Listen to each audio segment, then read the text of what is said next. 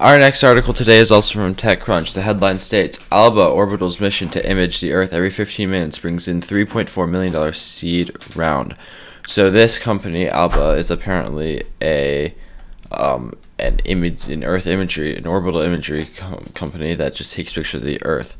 I'm going to read the first paragraph here. Orbital imagery is in demand, and if you think having daily images of everywhere on Earth is going to be enough in a few years, you need a lesson in ambition.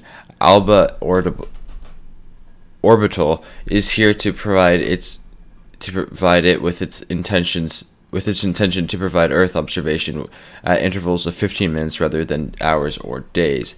And it just raised $3.4 million to get its next set of satellites into orbit. So, Alba, basically, it appears that they were a Y Combinator company, and they just got a lot of attention from there. They want to take a bunch of pictures of the Earth, and I don't know what for, but apparently it's in a lot of demand. There's some excellent pictures in this article of them doing stuff in the early stages of the company, building prototypes, and them at Y Combinator.